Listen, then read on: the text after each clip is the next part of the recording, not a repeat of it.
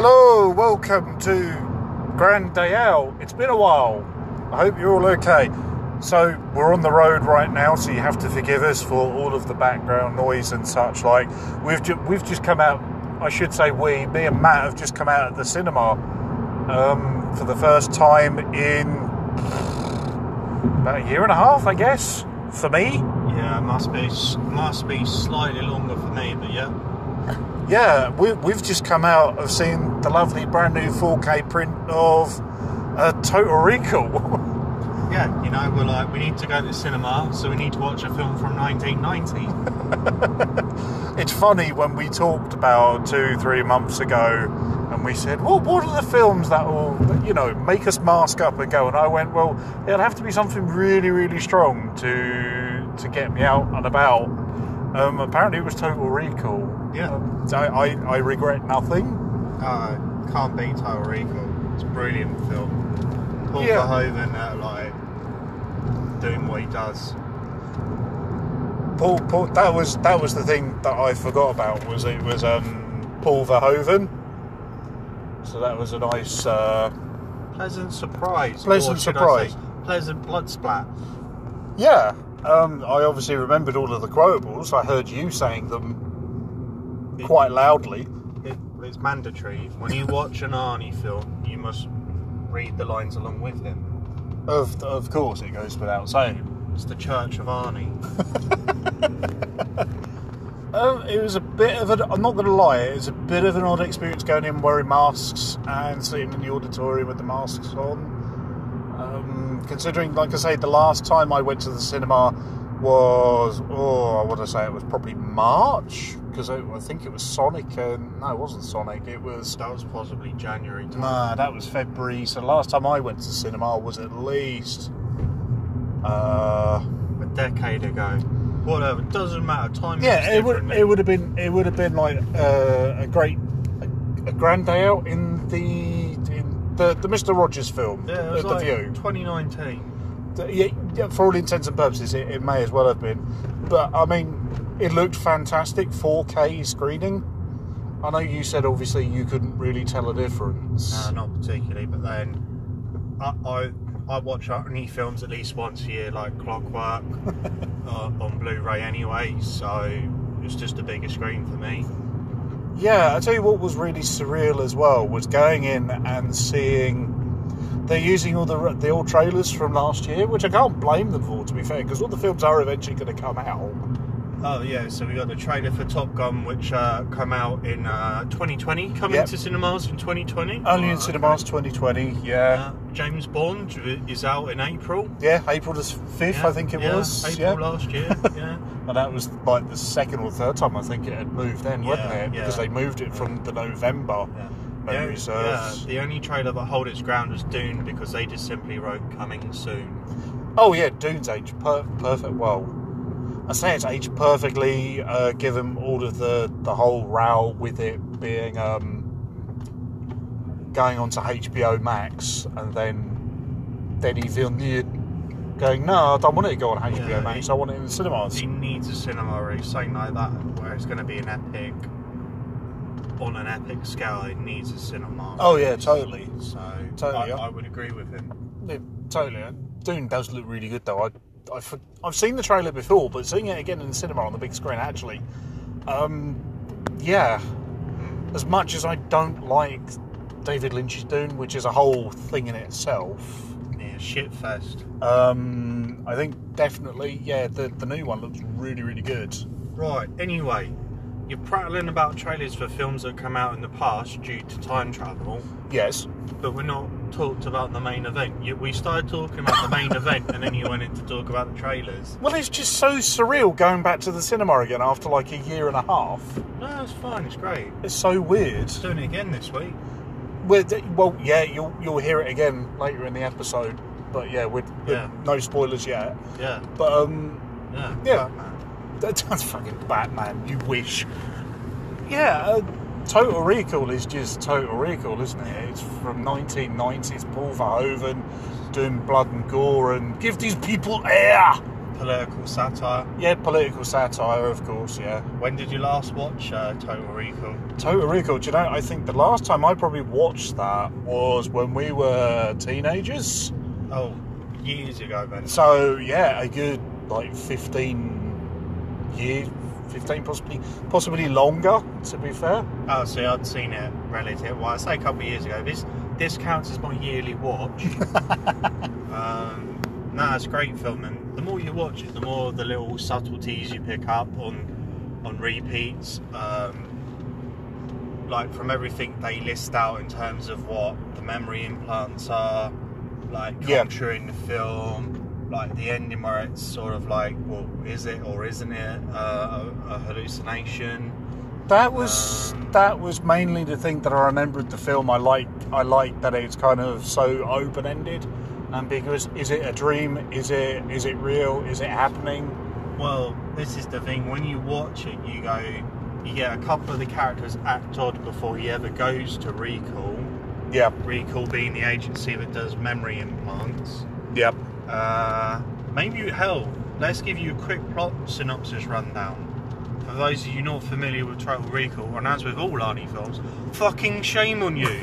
Shame on you. How dare you not watch an Arnie film? Jesus.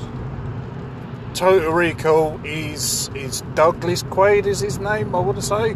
Quaid. It's Quaid. He dreams of Mars and things, and he wants to go to Mars, but he can't afford it. Is that right? Basically, right. Yeah. I know you've only just seen it, so it's all jumbled in your mind. It is. There's a lot going on in my head right now. Have the familiar. Essentially, Douglas Quaid is an everyday construction worker who's married to Sharon Stone, who's very hot in this film. But he just has this obsession with Mars he can't quite put his finger on, and he's constantly watching the news, and everything's about Mars and this dude called Cohagen. And then on his way to work, he sees an advert for a place called Recall.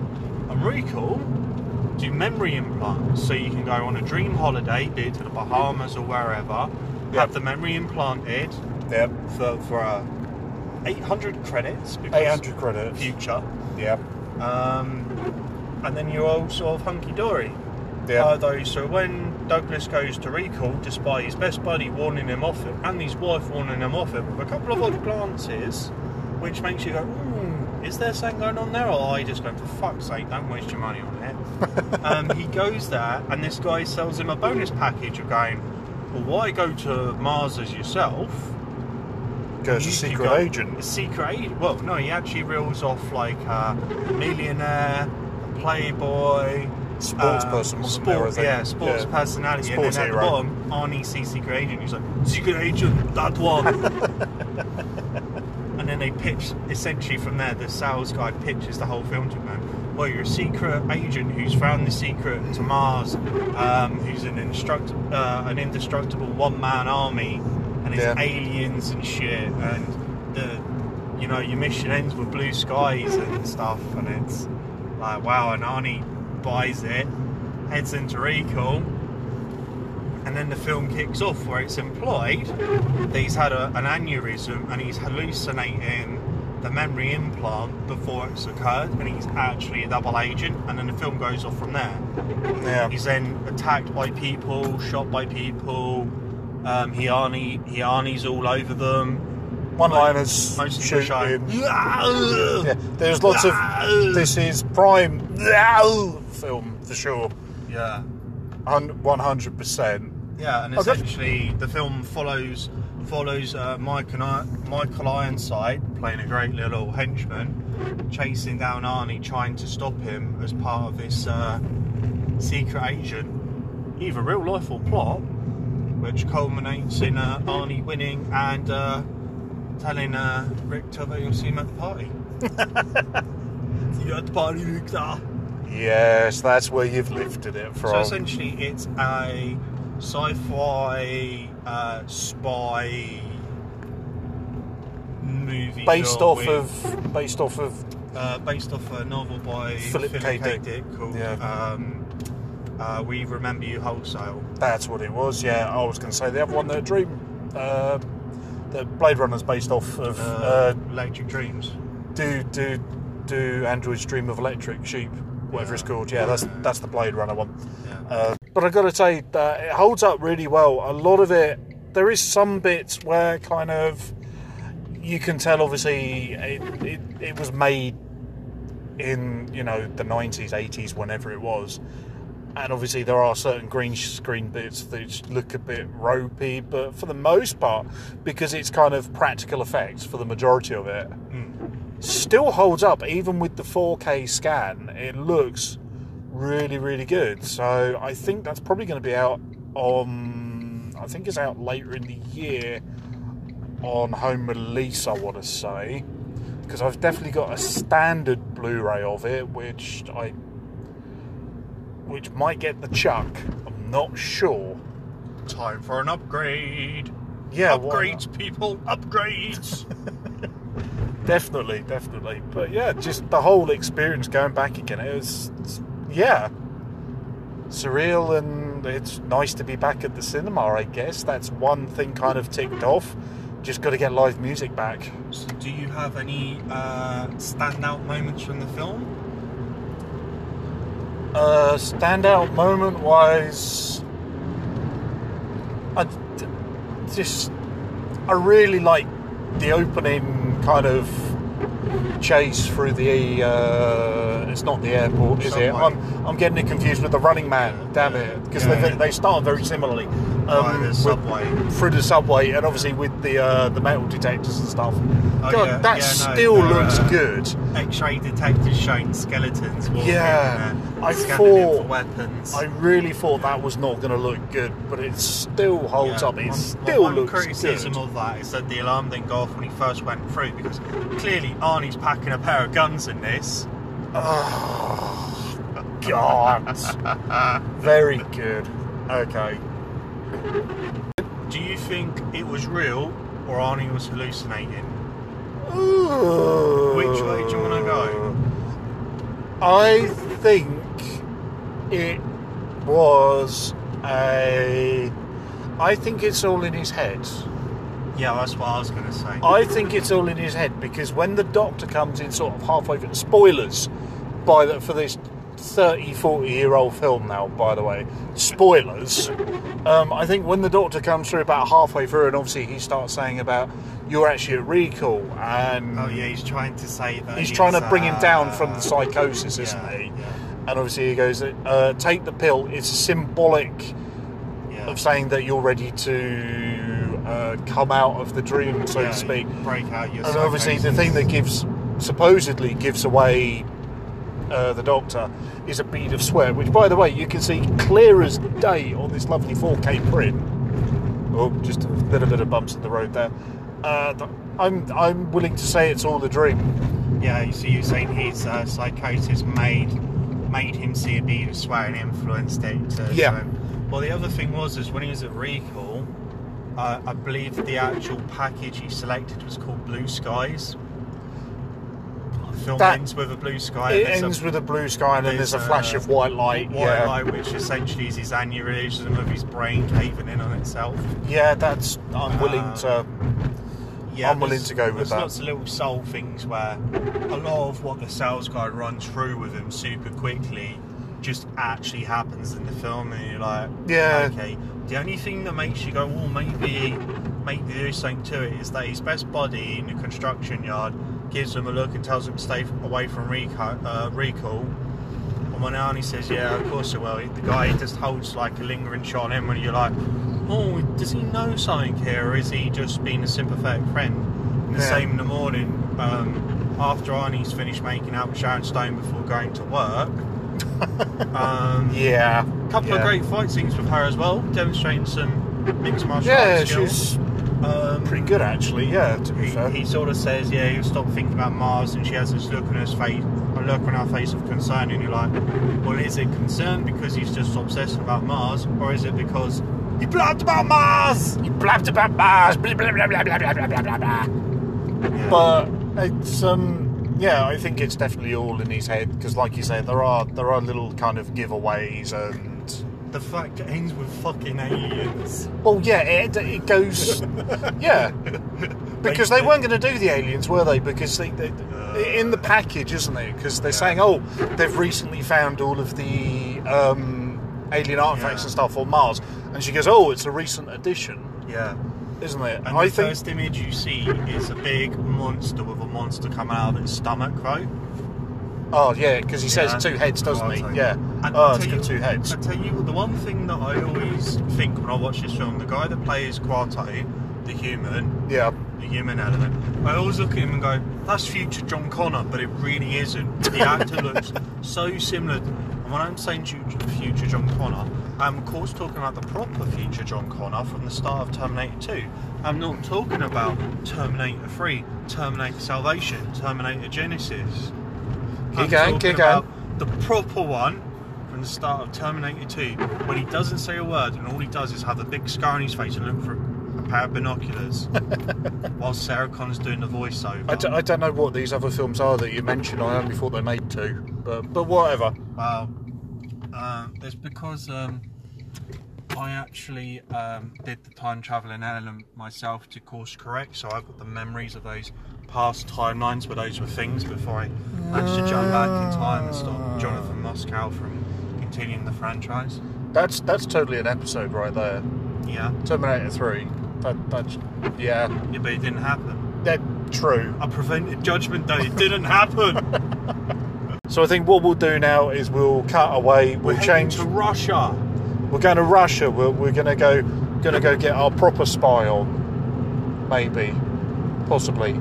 I don't know if I'll fit in the catsuit though. It depends whether there is a line about getting their ass to Mars, seeing them at the party. Consider this a divorce. God. Anyway, see you in a moment. So we just come out of Black Widow. Yes, we have. I have thoughts. I have many thoughts. So, okay. I enjoyed it. Did you enjoy it? I was on board until the 3rd act. Where it went on Marvel. Where it went typical superhero Marvel smashy CGI. So, yeah, I enjoyed it, but it's not what I thought it was going to be. I didn't realise the setting was essentially after Captain America Civil War and prior to Infinity War.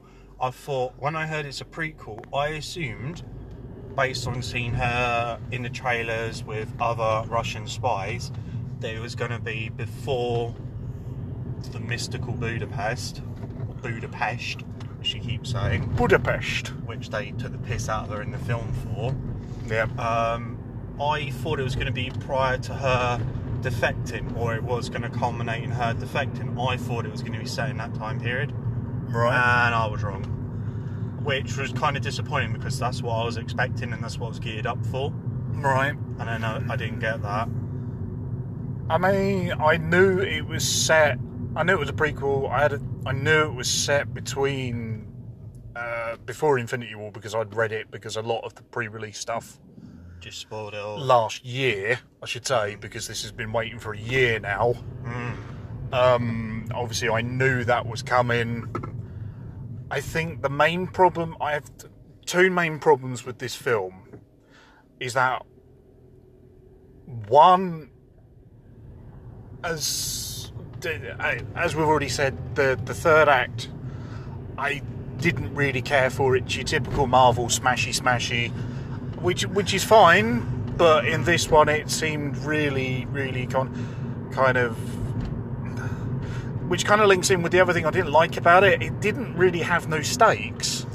Because spoilers for Endgame, obviously, because it's set before everything, you know she dies.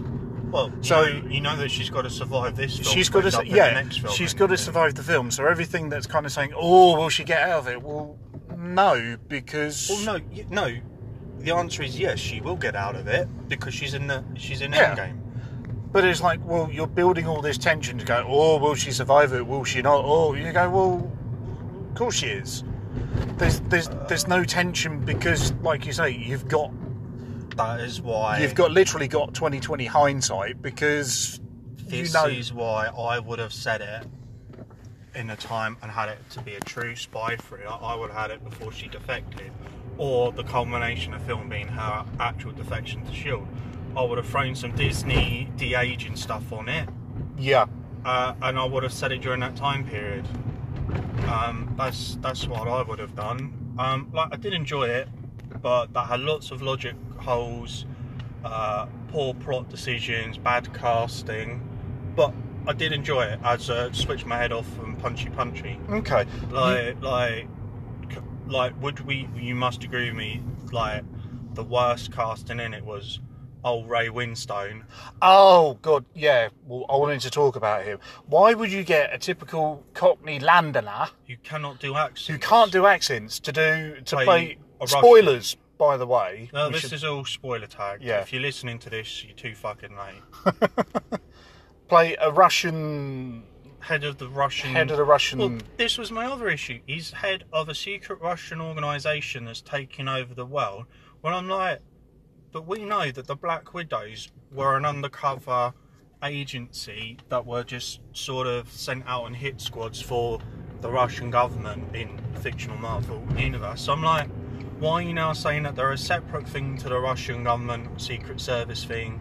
Yeah. And, oh yeah, by the way, we not only do conditioning on them, we're also now doing mind control. I'm like, that's stupid. And by doing that, you're kind of making it so ridiculous. It was just unnecessary. I didn't mind the mind control stuff because no, I thought it was going to link back because obviously they've got the Red Guardian in there, who's played by the way, David Harbour.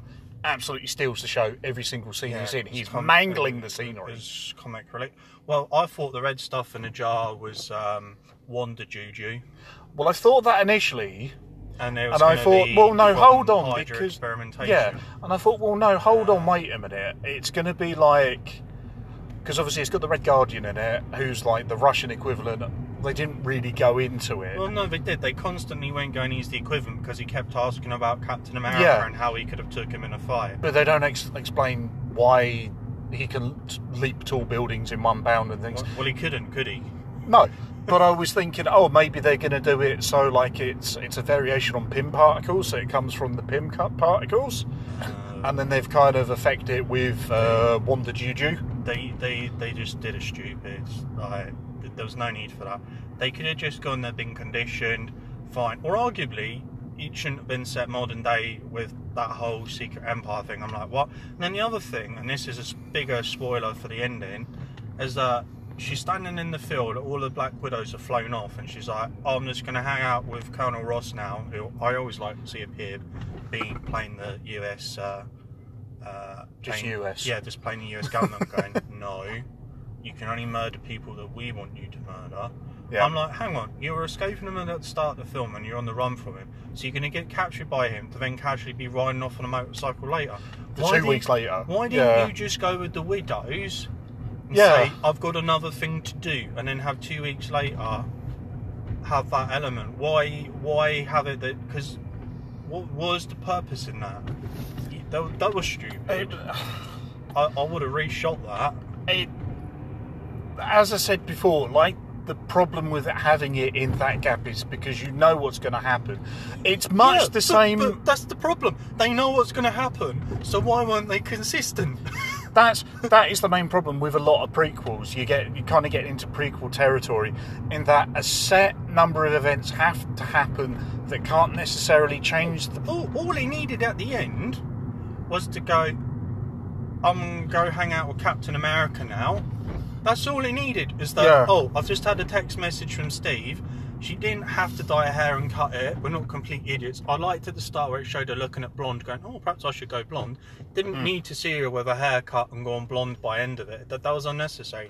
It should have just ended with her off with the Widows and then getting a text message through, or reading like a cryptic thing in a newspaper. 30-something male Sikhs, red-headed, Russian or something. You know, it could have been an old-fashioned spy thing to go, right, I'm going to meet Steve Rogers here later, girls. Yeah. Let me know how it goes, sort of thing. I didn't need it to be, I'm going to get captured by Colonel Ross, but we're not going to show any of that. Then I've escaped Colonel Ross again for no reason. I also quite like that British actor dude. He was like, I can get you anything you need. Oh, yeah. The Fixer. He's basically like a fixer, wasn't he? Yeah. Okay, what lane are you going in? Sorry, I'm driving at the moment through the centre of Cambridge and I fucking hate it. Yeah, I should have said that at the beginning, but it's fine. Yeah, I enjoyed it, but it didn't go where I wanted. I liked Taskmaster up until the point I only saw 3 different fighting styles. I saw Captain America fighting style. I'm like, okay, cool. I saw him do Black Widow fighting style. No, sorry, I saw 4 fighting styles. I saw Hawkeye fighting styles because I assume that's who Taskmaster is simulating with the sword, because Hawkeye has a sword in game at the start. Yeah. And we saw them do Black Panther, and I'm like, yeah. Of all the fighting styles that Taskmaster could have mimicked, why have you gone with those ones? But I did like immediately the first time Natasha, Black Widow, tried to do a jump around spinny leg bullshit, they just straight away blocked, cancelled, reversed it. And I'm like, good, because that move is such bollocks nonsense. What, like, it really is. Now. But they should have played up more to that, and having her improvise her fighting style rather than continuously doing the exact same thing. Should have mixed up enough that it kept Taskmaster on their toes. I'm in split minds about Taskmaster. I'm not going to spoil it. I didn't like the reveal. The reveal, when they came out, I really don't want to spoil it because it's really quite early into the cinematic life cycle. Let's just say their stature gives an indication as to who they are. And I was like, okay. And then when the reveal came, I was a bit like, oh, well, it's better than the fan theory that went around on the internet. Oh, what, the one that I said, it's just going to be Hawkeye? Yeah. Well, the thing was, as soon as they went to set in after Civil War, I'm like, well, I ain't Hawkeye then. If they'd said it as part of the defection, that could have still been Hawkeye. Yeah. And that's why they could have been referencing the whole time. Fuck, do you remember Budapest? And you could have been like, yeah, I fucking ruined the place. I was the Taskmaster. Well, yeah. What I did quite like, though, was the little callbacks to Budapest. Obviously, they meet... is it Yelena? Whatever. Florence Pugh's character, Yelena, in the house, and there's like, oh, those aren't bullet holes. She goes, yeah, they're arrows. Yeah. Well, yeah, and they correct, and I think the British fixer guy tells her, why do you keep calling it Budapest? It's not Budapest. It's Budapest. And it's like, to be honest, I don't know how you pronounce it, and I don't know whether it's in universe taking a piss out of her not being able to say it. An ambulance and everything now. Oh dear. But I'm like, okay, I don't mind that. It's just kind of like... What? Okay. The other thing I didn't like... Okay. We're going to bust the Red Guardian out of prison, so we're going to dress up in white cat suits. Okay, right, fine. I can understand that all of the Black Widows wear cat suits at the start because it's Ray Winstone and he's a dirty old bastard. He's like, yeah, I need all of my mind-controlled women slaves to be wearing tight leather, spandex cat suits. Yeah. I'm like, fine, okay, I can understand the motivation there. And I'm like, right, you swap to white cat suits because you're in the snow, right? It's interesting that Scarlett's catsuit was figure hugging, but Florence Pugh's one was actually more practical. I'm like, okay, again, I like that, common sense. I like the joke about the waistcoat with pockets, so I'm going to ask you, because you probably know, was that character or part of the history retconned by, was it Steve who had the thing about always drawing characters with pouches on them and pockets? Oh, the Rob Liefeld. Yeah, is the character part way created or involved? No, not by Rob Liefeld. Did they do any writing on that? To have such a joke about pockets? I don't believe so. I think it's. I think I'm going to get really quite sick. I don't mean to be. Is it just a joke to go? You're always wearing catsuits, girl. Where do you hold all your gear? I think that's basically what it is. I think it's a joke about how women have to have bags and they don't have pockets. I think that's what it is. That's how I read it. I could be entirely wrong. That's fine then. That's fine, because I liked how she just gets the piss ripped out of her throughout the film by her sister. I quite liked that. So then anyway, we're on the catsuit thing. So then we get toward the end of the film, and then the Black Widow jumps back to a black catsuit, whereas Florence Pugh stays in the white practical gear. And I'm like, I understand the logic for this as part of we need her in a catsuit to sell the tickets. However, the way it's done in the film, I'm like, why is the logic in that other character wearing a catsuit. Again, is it just to go that Ray Winstone's like, oh yeah, every woman that comes up needs to be wearing a catsuit? I'm like, is that the in-film explanation there? I was gonna. I was like, what? I just assumed it was a way to differentiate characters. This one's wearing a black suit. This one's wearing a white suit. So how you know they've defected from one side to the other? Because obviously, in typical film logic, anyone who wears black is the villain. Anyone who wears white is the good guy. No, my issue is more. I'll just say it when Raquel Weiss's character supposedly is in the black catsuit, and then all along it's Scarlett Johansson with that face technology, and I'm like, was Ray Winstone expecting this 40/50 something to turn up to him in a black catsuit? Like, is that how he goes, anybody that reports into me needs to be in a catsuit? Was that his logic there? Is that why he didn't go, hang on a minute? That's why my brain went, what's the logic in that? Okay. Could have just turned back up at what she was wearing at the start of the film in a pair of jeans and a hoodie. That would have been fine, because if it come to the fight scene, she could have just took the hoodie off. Okay, so here's my next question. Do you think Marvel's right in delaying it for a year? And should it have been a TV series? Be honest. I think they were right to delay it for a year because it's a cinematic thing based on everything that happens in it. A TV series, if they were doing that as a TV series, no, that wouldn't have panned out. That would have been very poor.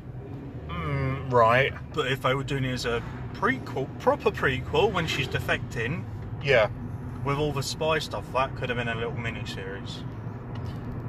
So my main thing was I really liked all of the spy stuff. They had the hidden plans for the first two acts. There wasn't enough of it. I really liked, but there wasn't enough of it because obviously it suffers from the main thing with these superhero mainstream blockbuster films is that the third act has to be smashy, but it's not really a character that can do smashy because they're human. Enough as Florence Pugh keeps going in. I sent you the MacGuffin because I thought you could get the big god of thunder, the big space god, to come help us out, or get the smart Avenger Tony Stark to do some computery stuff on the MacGuffin. Yeah. I didn't send it to you if you bring it all the way back here. That was literally the plot of fucking The Last Crusade. I sent my diary back to America so the Nazis couldn't get it, and you've brought it all the way back here. That's what happened there. No, you're right. God, wow. Okay. Shall we dissect the post-credit scene? If anybody, there's another thing I wanted to say actually. Okay, yeah. Where you talked about the delay in filming and release. Isn't it amusing how both Raquel Weisz and her husband Daniel Craig both had their films delayed from COVID? His been James Bond, that's been delayed multiple times. Yeah, that's been delayed at least 18 months, and then his wife's been, Raquel Weisz's, has also been delayed about a year and a bit as well. I just thought that was funny. I bet they're both at home going, fuck, we finally got paid. Well, I don't know whether they're going out. I don't know what the deal is with press tours at the moment, because I don't think she turned up to the premiere. I know Scarlett Johansson didn't turn up to the premiere because she appeared on a video screen. Yeah. Because I think she's pregnant as well, so it's probably not necessarily wise at the moment. Where was the premiere held? I want to say it was over here, possibly. Yeah, well, again, what's the benefit in that? That Scarlett Johansson will be in America somewhere, won't she? I assume that's where she resides. Yeah. Okay, end credits. This sounds all incredibly negative. Oh no, I really enjoyed it. It is generally quite good. It's a good way to spend 2 hours. Just, I would have wrote it slightly differently because I thought it was going somewhere different. I thought prequel meant it's before the first film in Marvel chronologically being Captain Marvel. Well, it would have been after Captain Marvel, but before the Incredible Hulk. I thought it was going to be in that time period there, and I thought that would have been a far more interesting time period when you're going, we want to do some creative stuff with the Black Widow character. We want to. Yeah. And I thought we were going to see all the schools where they did the brainwashing and training. I thought it was going to be a proper flashback in that regards. And then it wasn't, and then it was just mind control with magic juju. The magical MacGuffin. Yeah, which they didn't that was really Reg. explain it all in any Yeah. detail. Like I was say, like, I do wonder how much, because the end credit scene I think might have been a reshoot. no, I don't think it was. Having watched all of the Marvel TV shows released thus far, I believe that was always the intention, because that would have come out, and then at the same time Black Widow would have come out, we already would have seen. Well, originally it was going to be Falcon and the Winter Soldier, then we would have had WandaVision, and then Loki and Hawkeye was coming out the year following. But in the meantime, we would have had the Eternals and Shang-Chi. It all would have just been linking in. Yeah. It all would have been linking in. And again, that's the thread point set present day, Yeah. essentially within the universe. And that was set a fair period of time after Endgame, to which you're going, well, Falcon and the Winter Soldier and WandaVision are set pretty close after Endgame. Yeah. Like, for all we know, that grave scene could have been 2 or 3 months after Endgame, like a year down the line, sort of thing. You don't quite know where it's set, so I think that works perfectly. Now, it's definitely always the intention. I don't know.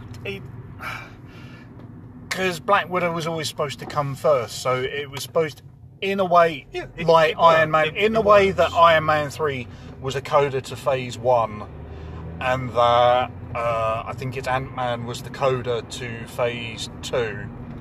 So it's kind of the transition period between the two. No, honestly, it works. It works. Based on what I know, having watched the TV shows, which you haven't fully, Yeah. it works. It fits in. It fits in. I think It fits. because you asked me after the. Yeah. We're not going to spoil the after credit scene. No, I might do that. Well, I'm not going to. But with the way it sets up certain events, I am tempted to go back and watch Falcon and the Winter Soldier, because I was always a bit like, I don't know if it's a thread of the Marvel universe, Marvel Cinematic Universe I want to follow. They all are. They all are. I was saying to you when we walked out, you committed. You have to watch everything to get the full connectivity. Like, they'll still explain it because it's targeted at children. Let's be honest here. Like, they'll still explain it, but you'll get just that little bit more from it. Yeah. But no, it links in, and if that was to be either chronologically the first appearance of those characters in that thread point, fine, or if that was to be second or third, based on wherever it falls, I'm like, no, that's fine. It still fits. It still works. It still works. It's fine. But yeah, no, I enjoyed the film. It just wasn't what I was expecting, but then I had high expectations of wanting a proper spy thriller, and this didn't quite go down this. This went down the my character's dumb and isn't really a spy anymore, which she's not. Let's be fair in that. She's an Avenger. They keep calling her an Avenger throughout the film. Yeah, and I'm like, okay, that explains why she took the MacGuffin back to the place and didn't have a phone call or anything. Yeah. And all of that sort of stuff. I want to give it another rewrite, just to tighten up a few of the weaker things. I would have been Ray Winstone. Oh God, yeah. Well, I think we can both agree on that. He was not a good fit for that role I at either all. would have recast it or binned it, because I prefer the idea of the Black Widows being a wing of the Soviet Secret Service. I much prefer that rather than a separate entity. Yeah. I would have preferred that, and I would have ditched the magical juju. I would have had it that her little sister wants to break out. She's in deep. She's done double or triple cover or whatever. She's got red on her ledger. It's positively dripping. Seeping. Dripping. Yeah, no, I would have done it like that. That she needs help getting out. Yeah. And if I was determined to set it in that time period, I would have been. She needs help getting out or something. Yeah. So as basically a goodbye to the Black Widow character, do we think it did it justice? Ish. It did enough. Right. But I just wanted something. I didn't want what I got. I mean, yeah, I was expecting a spy thriller again, which we kind of got, but then we kind of didn't, because again, it wasn't. it's standard Marvel fare. You have to have the smashy with. It should have. Yeah. It should have had more. Maybe as a character building thing, should have had more of her. Guy, I need to find Steve. I need to find the Avengers. You know, Yeah. I'm going to set up. I know how to live on the run. These guys don't. Yeah. And you should have had more of her taking the lead, which essentially in Endgame, she was the leader. She had that big old house, she was coordinating all the missions with the people in space and that. It should have shown her stepping up in that regards and dropped those thread points there, rather than just being the eye candy, which is what typically she was in the films, unfortunately. Which again, they ripped the piss out of. Her sister said, "Why do you always do the hair fling? Why do The you always hair land flip like and that?" and the pose. Yeah, It's like, look at me. Yeah. I mean, I'm like, it would have made sense to go, she's got embroiled in this thing, but throughout she's learning that, no, I can lead. I don't have to obsess on my past. I need to sort out, I need to find Captain America. I need to sort everybody out. We need to start building plans and all of that.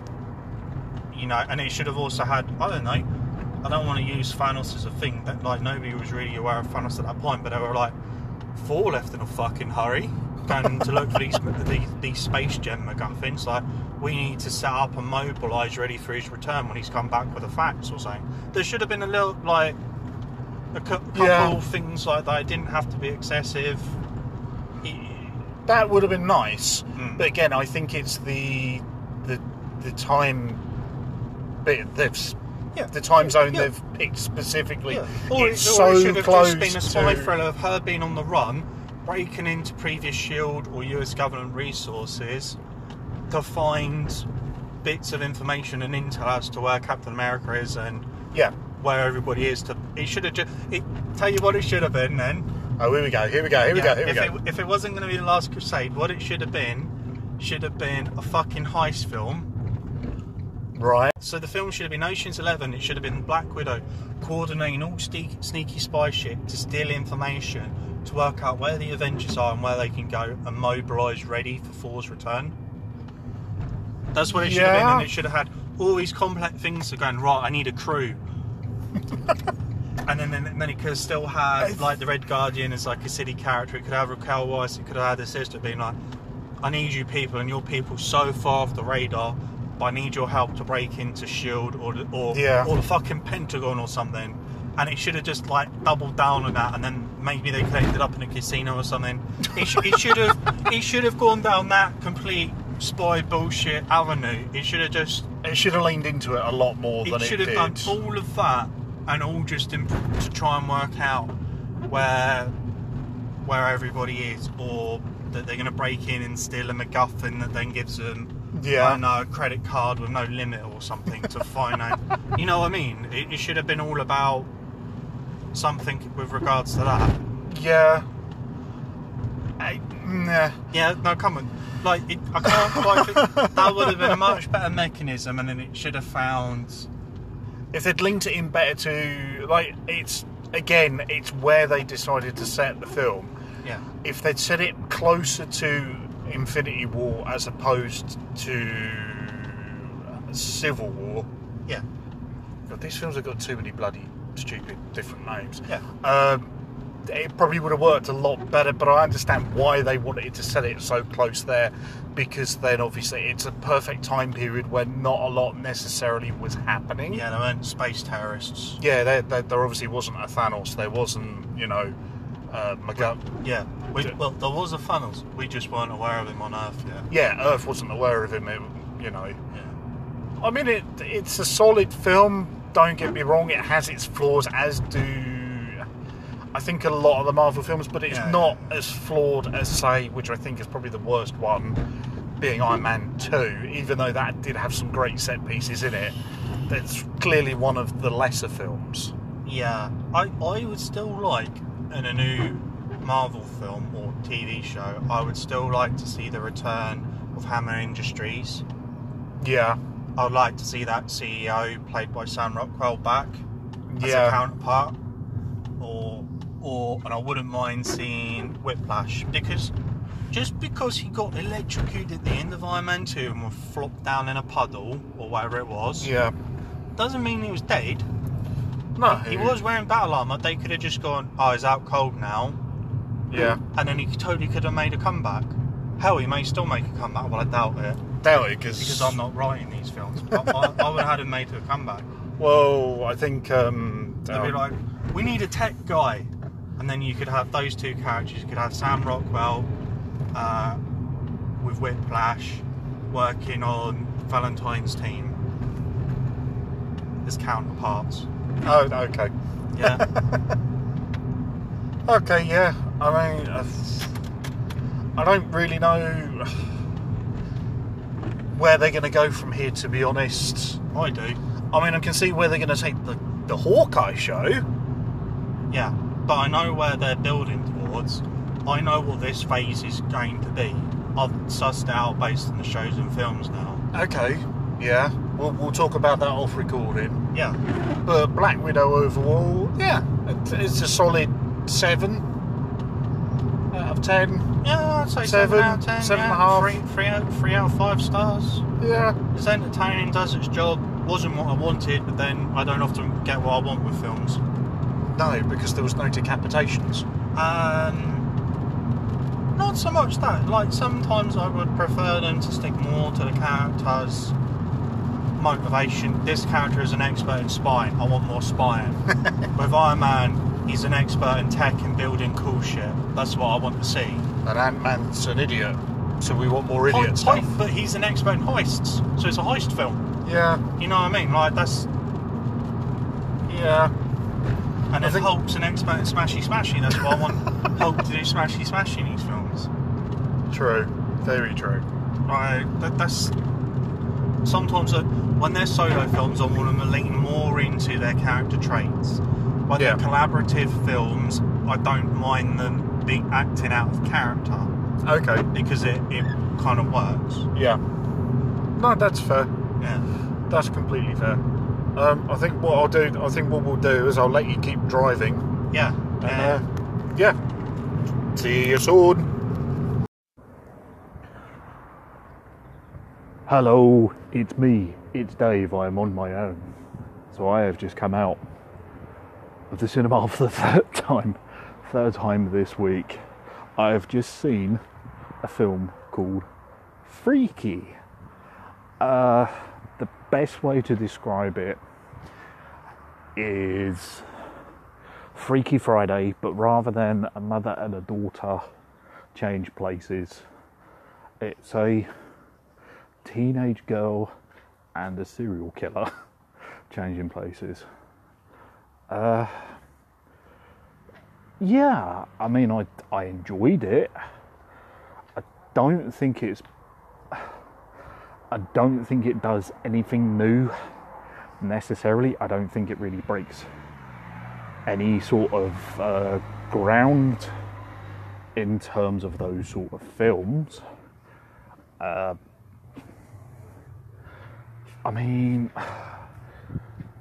it was. I really like the start of the film where it comes up with Wednesday the 11th, and it's a clear take on Friday the 13th. You've got Vince Vaughn wearing a mask and he's killing people, and he kind of does typical Jasonisms. He tilts his head and he's quite big and imposing.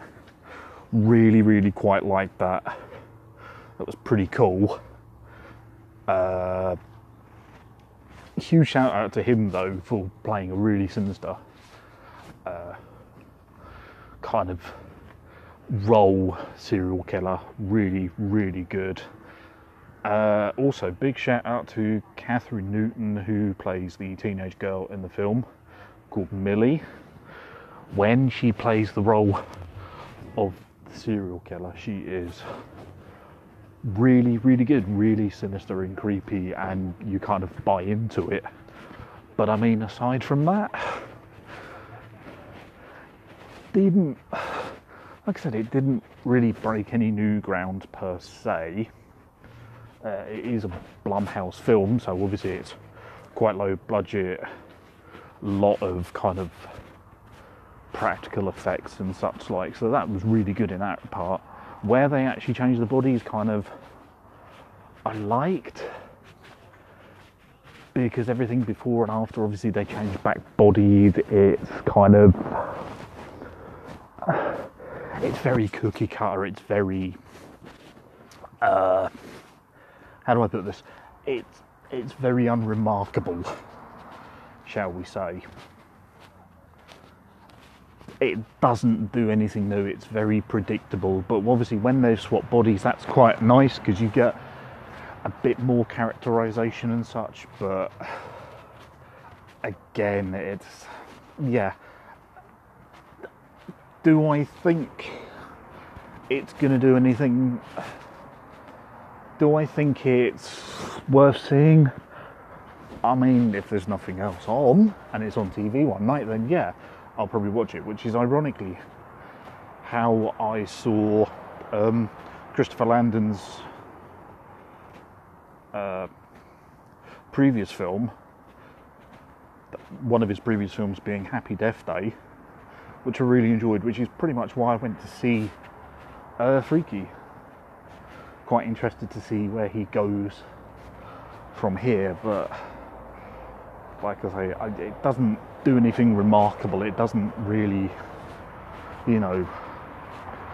doesn't do anything special per se. Like I say, if it's on, give it a watch. You might like it, you might enjoy it. But I mean, I can't really say a lot else. I mean, I'm probably going to take a quick break. I might go back in and either see A Quiet Place 2 or Fast 9. It depends how much I hate myself as to whether I see Fast 9. So yeah, I will hopefully catch up with you in a few minutes. Now we are back home. You are probably wondering, what did you end up seeing in the end then? So I got very close to seeing A Quiet Place 2. I had the tickets in my basket. I was ready to check out. And then I thought, hold on a minute. I haven't seen the original film. Yeah. So I decided that I needed a 2.5-hour lecture on Family by one Vincent Diesel. I don't know what I can say about the Fast and Furious. We're technically on the 10th film now. Yes, that's right. 10th film, because don't forget there was a spin-off called Hobbs and Shaw. What did I think of it? Of Fast 9? Well, okay, so I think it's at this point where Fast 9 essentially becomes comic books. Because those crazy bastards at Universal have jumped the shark fully. Now, my history with the Fast and Furious franchise is that I've seen all of them. God help me. I saw the original one on DVD when it came out. The second one I saw a couple of years ago. The third one I went to the cinema and saw. And then Hobbs and Shaw, the one before this one, I saw at the cinema as well, because I thought, it's a spin-off, it should be fine. So I don't have a lot of affinity for the series as a whole. So again, Dave, why is it like a comic book? It's like a comic book in the sense that the characters are now so over the top and ridiculous, and that old comic book adage of nobody stays dead. So I'm not sure how much of a spoiler it is to say that there are characters who were once thought dead have returned, be this Letty, I think her name's Letty, the Michelle Rodriguez character anyway. She supposedly died in the fourth one, but then come back in the sixth one, and in this film you've got the character called Han, who supposedly died in the third one, which wasn't actually the third one. It technically happens during the sixth one at the end. But yeah, it's a whole thing. He comes back from the dead, supposedly. And I forgot how stupid it was, but Kurt Russell's character is literally called Mr. Nobody. Just let that sink in. He's called Mr. Nobody. And that is on the same levels as Avatar having the rarest material known to man called unobtainium. I just don't know what. I mean, I sat in the cinema. It wasn't really that full, but I counted at least 10 times where I screamed "fuck off" at the screen. So the opening kind of CGI fest involves one Mr. Vincent Diesel driving off a cliff, getting the rope from a bridge caught around his tyre, swinging off said ledge of cliff. We're not done yet. Somehow releasing the rope from his tyre of the car to then roll it on the ground to then land perfectly and drive away. Meanwhile, while this is happening, John Cena, that's right, former WWE wrestler, John Cena plays, I'm not sure it's a spoiler, fuck it, I'm going to spoil it, I don't care, because I don't know how many people actually like the Fast and Furious franchise who listen to this at this point. So John Cena's character plays Vincent Diesel's brother. Anyway, in this sequence, he drives off a cliff using nitro for then an aeroplane to come along, pick him up mid-fall off the cliff and fly away. It's just, that is not even the tip of the iceberg. So the main plot of the film seems to be that they need to get the MacGuffin called Project Ares, which for some reason somebody's developed. It's never really explained why they developed it, but somehow it can hack and crack the code of anything that uses coding. And this one person can overtake the whole entire world's computers. Because reasons. Yeah. So it all kind of culminates in just so much CGI mess, and of course there's the obligatory family scenes in there, because of course there is. I've got to say it, fuck it, I'm going to spoil it. If you don't want to know kind of the end of the film, skip ahead or stop listening. See you later, see you next week. I've got to tell you. So the main reason I saw this film was that I saw rumours online that Fast and Furious was going to go into space. I thought, nah, that's fucking ridiculous. They can't do that. It was when we got to the midway point of the film where I think it's Ludacris's character and another character called Roman. You have to forgive me. I can't remember the names because I'm not that invested in this franchise. They're sent off halfway across the world to go find these other characters who can help out in getting Project Ares. And they're just there with a car with a jet engine on top of it. And you're like, okay, this is fucking weird. And it later transpires that Project Ares will only work if there is a satellite in orbit. Just going to let that hang there for a moment. In orbit, for them to go to so Project Ares can uplink to this satellite, and the satellite can beam down this fucking code or whatever it is to take over the world's computers. Don't know. Not really explained. Villain is bad guy villain. Never explained why he wants it, except for bad guy is bad. So anyway, it turns out that the only way to disrupt the link is to take out the satellite from orbit. It was at this point I screamed several times, fuck off, at the screen. You then cut to the same two characters, the Ludacris character and the character called Roman, in a car with a jet engine on the back, in old-fashioned scuba diving gear. We're talking like World War, like the really old deep-sea diving suits. Yeah, those attached to a back of another plane, which drops them, so then they can initiate the jetpack. I can't even you have to excuse me. I'm so sorry. This is so ridiculous to say. So they launched this car off the back of this spaceship, off of a jet. Sorry. To then use the rocket fucking thrusters to launch into space, and it goes to space, and they go to space. It's fucking ridiculous. I don't know what else I can say. They did it. They finally did it. To really, really badly quote and paraphrase Jurassic Park, they didn't stop and think as to whether they should do it, whether they could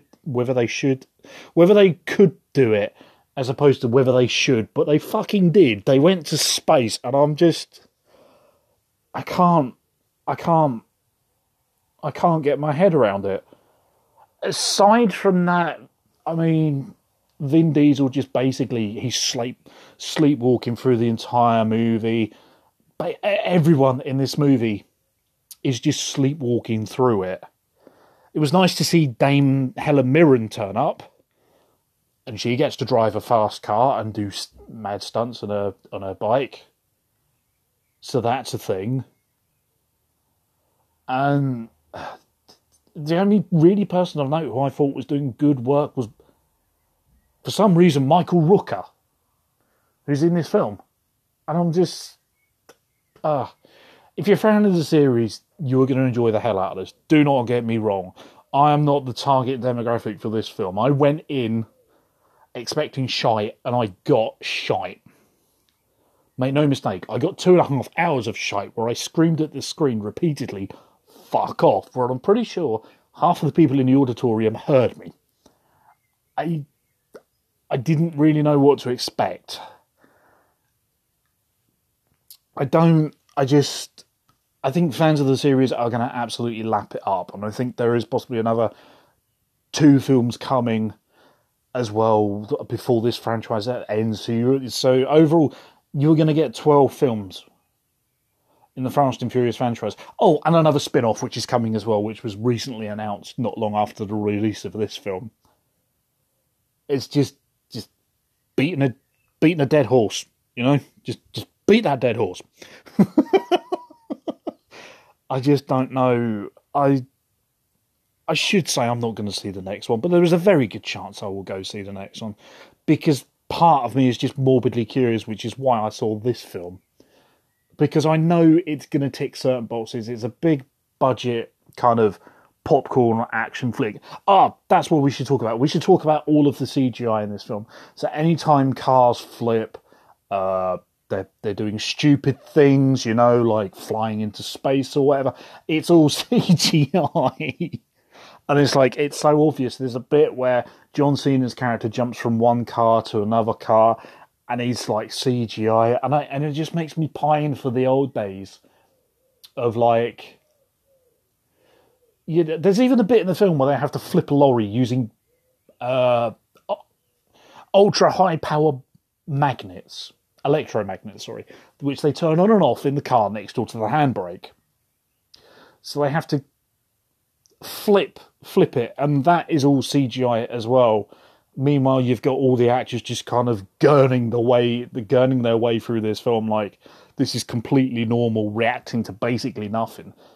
I don't really know what else I can say. It just makes me really pine for the old days where a lot of, you know, these car flips and stuff were all done as practical. You look at the original Fast and Furious film, which I think is fine. I don't think it's a terrible film. I just think it's fine.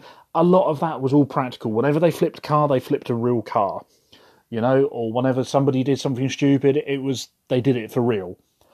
It's the franchise has literally jumped the shark and positively hanging onto the back of it, clinging on for dear life at this point, because it knows it's stupid and it knows it's silly, which is, if you like that kind of thing, that's fine. I do, but again, it didn't... It's just something about it that it doesn't feel right to me.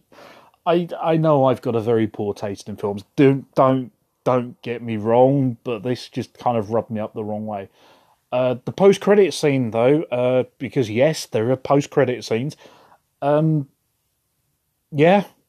it was enough to kind of intrigue. Well, it was nice to see a certain character return because, of course, like I said, nobody stays dead in this fucking series because we're now Marvel and DC Comics at this point. No one dies, and if they do, they come back eventually.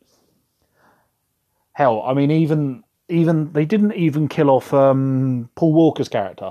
It was implied that he went off to live his own life, and they've kind of brought him back for this one, but not really. It's implied that he's still alive and he's doing stuff, which is fine. They want to honour Paul Walker's legacy and that character and things. That's fine. I haven't got a problem with that, you know. But it's going to get to the point where I think people are going to want to see him, and that's just not going to happen. Whether they do the Fast and Furious 7 thing where they bring in his brothers again and CGI in his face, I don't know. But at this point, all of the twists and turns in these films make Saw look like, you know, Saw's twists and turns and surprise endings like a fucking nursery rhyme. You know, it's ridiculous.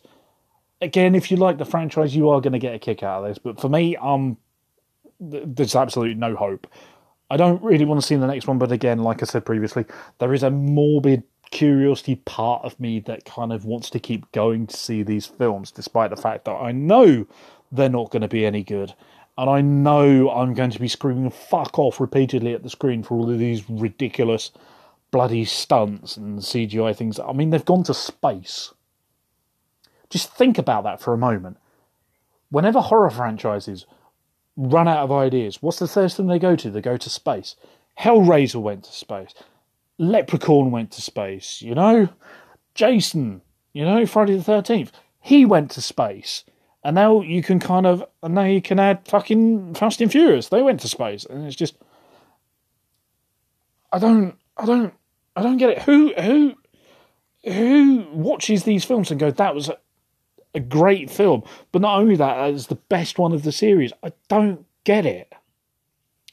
It's very similar to the Resident Evil franchise when that was going. Thank God we're getting a reboot now that's going to be closer to the games.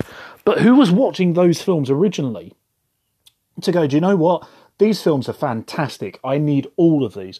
Because you damn well know that there's going to be somebody out there who goes, this is my favourite film. Which, I'm going to be honest, fucking worries me. I'm just in absolute awe of the balls and cojones of this film series. I mean, fair play to them. You know, they know their fans, they know what they want, and they're going to give them what they want. But for the casual moviegoer who you know, like me, shall we say, who's vaguely aware of the franchise, has seen a couple of the films, you know, go in and see this, they were like, what the hell is this? Especially if you take someone who's only seen, like, maybe the first film or the first couple of films, say, where it's a grounded street racing kind of crime mob thing. It's grounded, it's down to earth kind of thing, you know? And you put them in front of this film where they're fucking literally flying into space and flipping cars and playing with giant electromagnets and shit. They're going to be like, what the hell is this? Just remember that in the same year, I think it was the same year that the original Fast and Furious came out, there was another film that came out that was very similar called Gone in 60 Seconds, which, I'm going to say it, I think is a better film than the original Fast and Furious, which is quite controversial. But just remember, that only had one film in that series, yet the Fast and Furious has gone on to have fucking 10 films, with 2 more, again, I say this again, 2 more mainline entries coming, and yet another spin-off based around Charlize Theron's character. Just, I don't get it. I don't know. I don't know. Anyway, I think I'm probably going to round out this episode now because I've spent 15 minutes just ranting about this film because my word, the balls on Universal.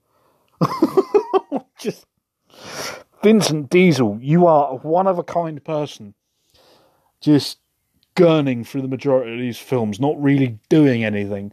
And yet people still keep flocking to go see these fucking films. It's, I don't know. I think I'm just jealous because I wish I could do that. So yeah, let's round out the episode now. Returning to the cinemas, was really, really nice this week. In this lovely week off I've had, I've seen some good stuff, I've seen some mess stuff, and I've seen just the most ridiculous fucking thing I've ever seen in my life. Yeah, I don't really know probably when I'm going to do another one.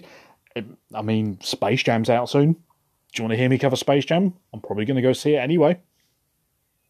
So, yeah, I mean, yeah, keep an eye on the social medias.